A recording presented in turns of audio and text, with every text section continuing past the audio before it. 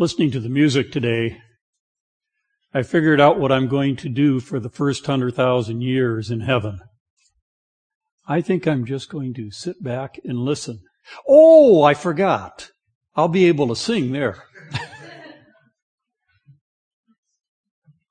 It's true, I carry a tune as long as it has a handle.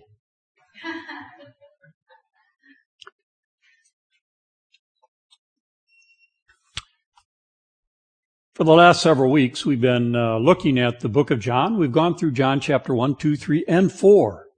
In John chapter 4, we concluded last week with the woman at the well, and we talked about spirit and truth, how the Spirit of God needs to move into your heart and convince you of the truth. Otherwise, truth is just truth that isn't compelling until it takes hold of your heart. We're going to move from the book of John. We'll come back to it at some point in the future. But I love this season of year, the time between Thanksgiving and, what's the next major holiday? Christmas. And I looked at the calendar and I said, one Thanksgiving just before Thanksgiving doesn't seem to really do that day and this season real merit. So we're going to do a little mini-series here in anticipation of Thanksgiving Day. I've entitled it, Heart Matters. Heart Matters is our message, title of our message today. The subtitle is Gratitude. It's out of the heart that we develop gratitude and thanksgiving. It's from relationships. We are incredible people. We are designed to love and to be loved. Don't you love to be loved? And we find it challenging sometimes to be lovable and likable. One or two of you got that. The others will get it maybe Tuesday of this week. It'll catch up maybe on Thanksgiving Day. But today we'll look at our heart and heart issues. I'd like to share with you just a couple of very brief stories as kind of a lead-in to dealing with this thing called Heart Matters. It happened just a couple days after the close of my sophomore year. I was dating my wife. I still date her on a regular basis. You have missed her. Not quite as much as I have. She will be returning on November 12, if everything goes as planned. She left before I did my sophomore year. My roommate said, well, what are you going to do? I said, well, I'm going to go home the day after tomorrow. I had a day's worth of work, and I planned on getting on my motorcycle and heading 440 miles northeast. That's about a 7-hour drive, even if you drive quick, without a windscreen and stuff. It's a long drive. Somewhere that next day, I thought, just a crazy thought popped in my mind. Well, why don't you go west, young man, instead of going east? And the more I thought about it, the better idea it became. Something not in my mind, but something in my heart said, why don't you go to Yellowstone? And you've never been to Yellowstone to see Old Faithful. Sounded like a good idea, because Yellowstone is only about 300 miles north of Denver, which was where Karen was. So on that day, instead of heading east, I headed west and opened up the throttle about 65, 70 miles an hour across the interstate. And pretty soon my hands were vibrating and I was sitting like this until I got to a town called Fort Morgan. And all of a sudden my generator quit working.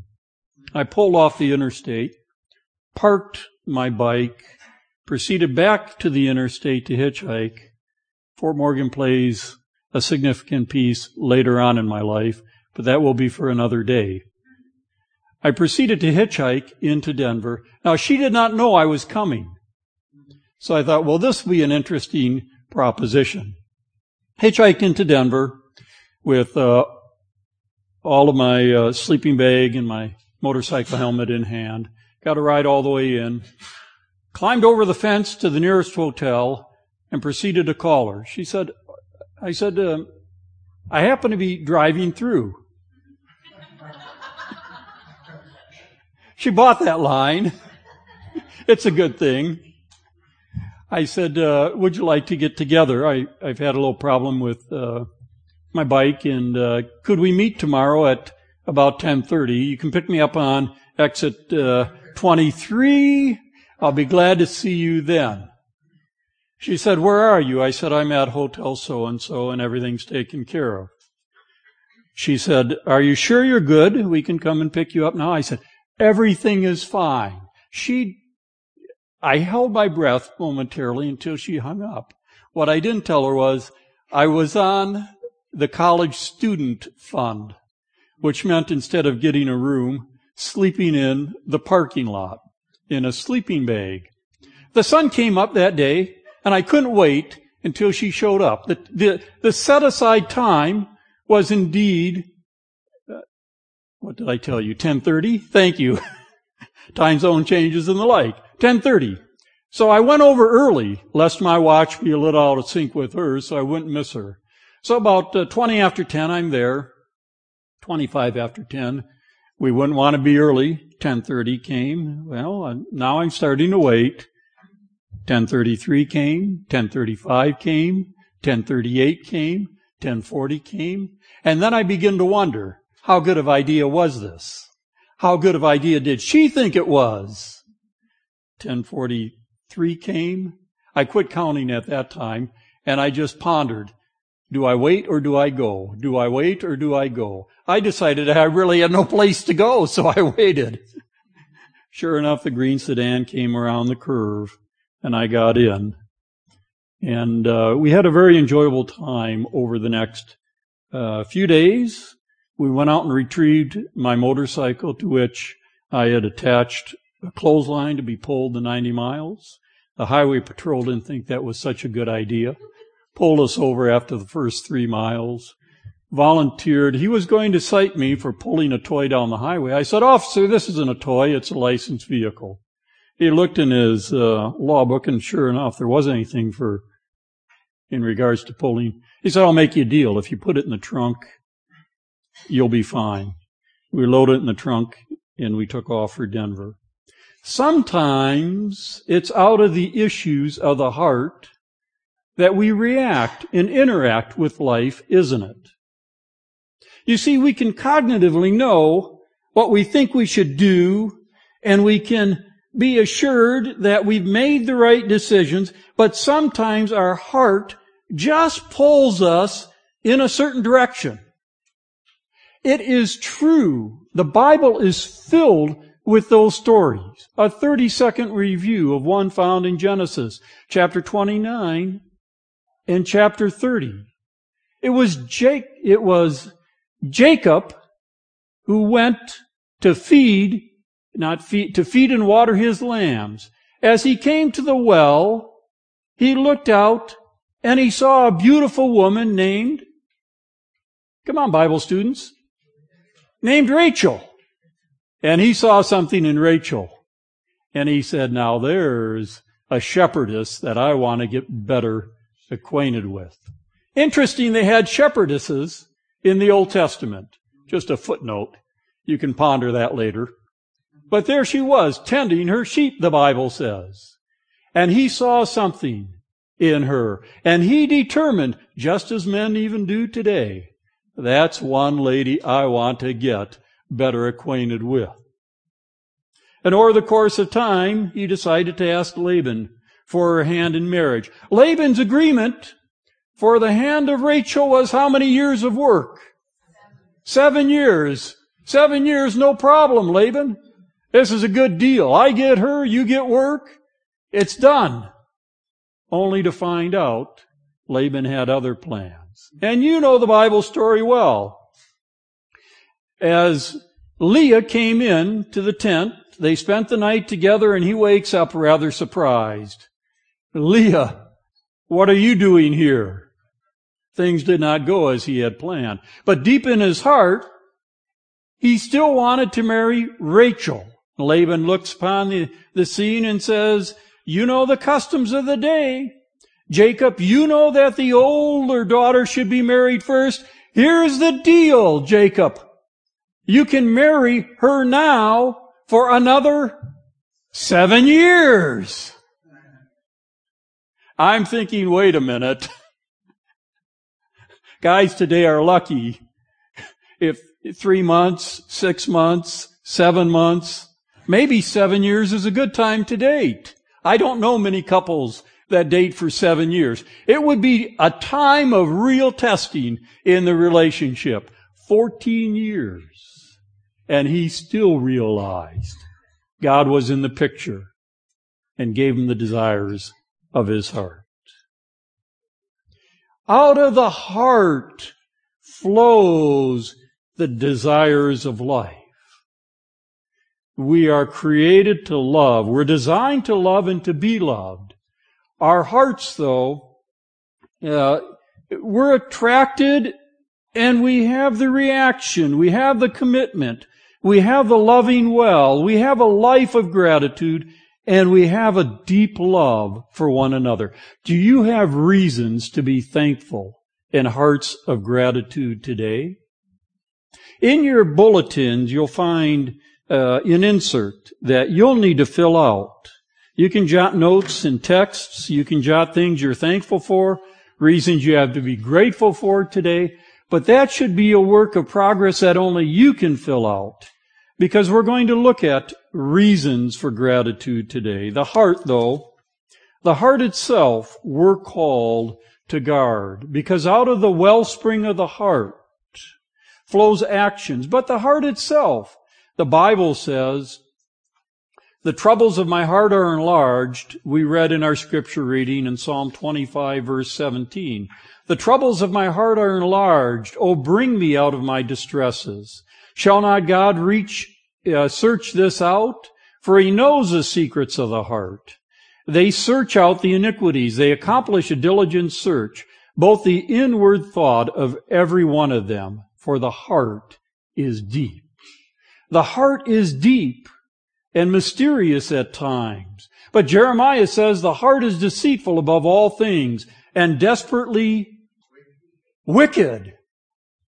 Who can know it? And my mind's going there, I'll say it and get myself in trouble. Sometimes we apply we apply that verse only to our spouses. But if we look in the mirror, we take ownership of that, don't we? The heart is deep and complex and at times deceitfully wicked. Sometimes we love those things that God hates. But we find them so tempting and so instantly gratifying. When you're wronged, it's so easy to say, I will get vengeance. But the scripture says, vengeance is mine, saith the Lord. Somebody said something about me, and so I'll say something about them. She doesn't understand what I mean, so I will just not speak to her. Ever try that, guys? I got news for you. They can wait longer than we can. Out of the heart flows all kinds of emotions, but before they're expressed, we have to allow the Spirit of God into our hearts and take the time to pause to see if that expression is a godly expression or an expression of a selfish heart. Am I speaking truth today? As we look towards Thanksgiving, as we look towards giving thanks, as we look towards what's in our heart, sometimes we find our hearts are parched, our hearts are empty, and there's just not much to be thankful for. You wake up, you go to bed at night on the wrong side of the bed, and you wake up on the wrong side of the bed. You go to bed thinking terrible thoughts, and you wake up thinking terrible thoughts. You get in a pattern of self-defeating attitudes, and you become what you think. Have you ever been there? Have you ever been there? Let me tell you, that finger points this way more than it points that way. It's easy to become self-defeating when we think about what others are doing to us instead of what God has done for us and wants to do through us. I believe that's why Proverbs 4 verse 23 says, "Keep thy heart with all diligence, for out of it are all," what? "The issues of life." Did you catch that? Out of the heart flows all the issues of life. Want to know what's in somebody's heart? Just listen to them for a while. They'll eventually tell you. Want to know what's in your heart? Just listen to yourself for a while. Out of the heart springs forth the issues of life. Perhaps that's why the Proverbs says, "Keep thy heart with all diligence." Be careful what goes into it, because only that which goes into it can come out of it. But if you feed it junk, if you feed it things that you don't want to come out, it will come out unless the heart is transformed. The heart of the righteous, Proverbs says, the heart of the righteous studies to answer, but the mouth of the wicked pours out evil things. Counsel in the heart of man is like deep water, but a man of understanding will draw it out. Oh, the heart. The heart is so easily taken aside. Our feelings are fleeting. But we must realize that our heart must be surrendered to God, because out of the same heart can come good and evil. The Scripture records that in Matthew chapter 12, verse 35, "A good man out of his good treasure of heart brings forth good things. And an evil man out of the evil treasure brings forth," what do you think? Evil things. Just a couple more. Matthew says, "For out of the heart proceeds evil thoughts, murderers, adulterers, fornicators, thefts, false witness, and blasphemies." Out of the evil thoughts. Mark says, "For within, out of the heart of man proceeds evil thoughts," and the same. But it's as the heart flees those things that a good man, out of the good treasure of his heart, brings forth that which is good. And an evil man, out of the evil treasure of his heart, brings forth that which is evil. For the abundance of the heart, a person speaks. So, how is it, friends, today? Out of your heart, this Thanksgiving season, do good things flow? Out of your heart, committed to Christ, do you have reasons to be thankful? Reasons to bless the Lord with your words and your actions, to develop an attitude of gratitude as we look towards the Thanksgiving season. If you want to change what's happening in your life, change the well springs of life that pour into your heart. Don't try to modify the fruit of your heart. Change what's filling your heart, and the fruit of your heart will be different. Does that make sense? It's basic Bible 101, isn't it? However, I don't know. Is there any scientific proof to this? We're going to change gears just for a second. I found an interesting article as I was studying this week, and it talks about the gratitude and what it will do in us and through us. It says that gratitude is thankfulness, counting your blessings, noticing simple pleasures, and acknowledging everything that you receive. It means learning to live your life as if everything were a miracle and being aware of it on a continual basis, how much you're given. Gratitude shifts the focus from your life, what your life lacks, to the abundance that you already possess. In addition, behavioral and psychological research has shown the surprising life improvements that can stem from the practice of gratitude. Giving makes people happier, more resilient, it strengthens relationship, it improves health, and it reduces stress. I read that and I said, I'll take 2 of those prescriptions, please. I'd like to be happier. I'd like to be less stressful. I'd like to enjoy life more. Sign me up. In fact, can I get a refill on that for the next 6 months? So, how does it work? The 2 psychologists, Michael McClue from Southern Methodist University of Dallas and Robert Emmons, took 3 different groups, and they divided the 3 different groups into approximately 1/3. And each group was told they were given a journal, something like the piece of paper you have where in your bulletin today. I wonder why it's there. They told them to journal. The first third of the people were told to journal whatever you like, but we want you to journal the good and bad. You choose. The second group was told to journal the bad things that happened to you.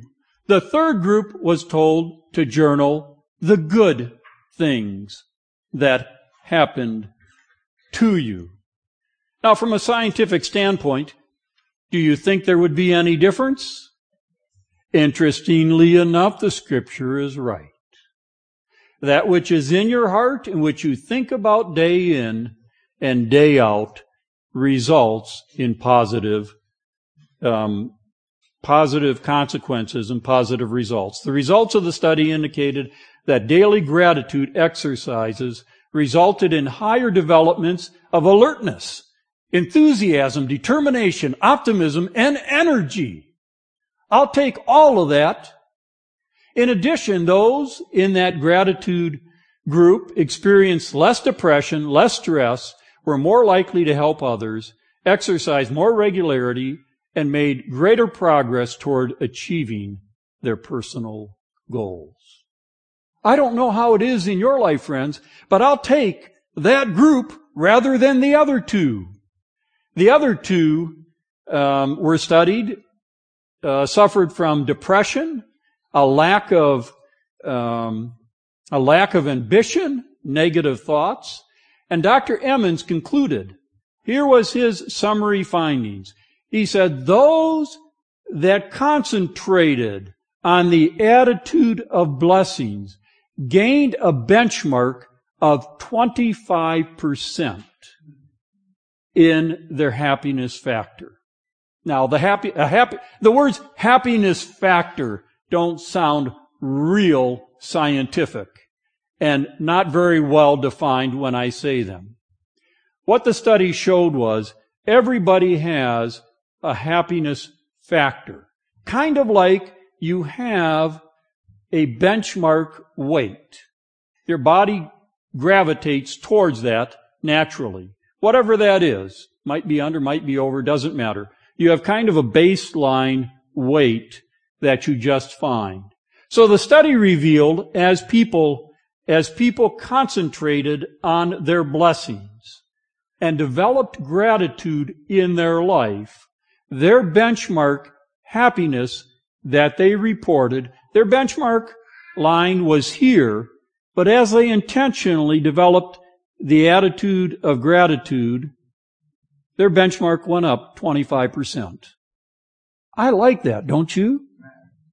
So, I have to say, and I have to reflect, that even beyond that, they found that creativity was enhanced. They had stronger immune systems, stronger social relationships than those who did not practice gratitude. It's a time of thanksgiving. It's a time of gratitude. It's a time to reflect on what God has done in and through you, how He's blessed you, and the gratitude pours out, not from what you don't have, but from what you have received. The Scripture says, guard well your hearts. That's right. So we see we need to guard well our hearts. We're going to touch on Psalm 100 just for a moment. Because as much as I try to guard well my hearts, there's a practical application from 100. it'll take less than a minute and a half in slightly prophetic time to look at. So look at Psalm 100 with me. There are seven sentinels. They are the 7 verbs found in Psalm 100. And I'm just going to touch on the verbiage here, because I believe if we would implement these actions in our lives, our hearts would naturally change. Psalm 100, it says, shout in many of the versions of the Bible. Shout, make a joyful noise unto the Lord, all you lands. Isn't that what you want to do when something good happens to you? You just want to proclaim it. Man, I'll shout it from the rooftops, the psalmist has written. If I don't shout it, I'll at least phone a friend. I'll text a friend. I'll tell somebody. It's hard to go the other way if you shout. Number 2, serve. Serve the Lord with what? Gladness. A sentinel of the heart is to shout and to serve. The third one is come before His presence with what? Singing. So come into the house of the Lord. Come into His presence with singing. You're on the job, sing a song. You're on the subway, sing a song. People will wonder what you're up to. Come before His presence with singing. The third is know that He is the Lord and He is God. It is He that hath made us, not we ourselves. We are the sheep. We are His people and the sheep of His pasture. Know exactly who you are in your relationship with God, and that gratitude will fill your life. Know that there is nothing that can prevail upon you as long as you are in the shepherd's care. Serve, come, know. The fourth is enter into His courts with thanksgiving. Enter and give thanks. Those 2 with praise. Be thankful unto Him and bless His name. For the Lord is good. His mercy is everlasting, and His truth endures unto all generations. As we enter into this Thanksgiving season, I would invite you to take the bulletin insert and over the next 2 or 3 weeks, fill out that insert, gratitude. What in my life do I have to be thankful for? Who in my life am I thankful for? What has the Lord done for me? Think of the things that if you did not have them, that you do have, that you're thankful for. God has blessed us in so many ways, but we must guard our hearts so ever carefully that into our hearts flows His Spirit, and out of our hearts flow His Spirit. That during this Thanksgiving season, we will bless Him with our gratitude, and out of our lives will flow His love for others. May the Lord bless us as we enter into this Thanksgiving season.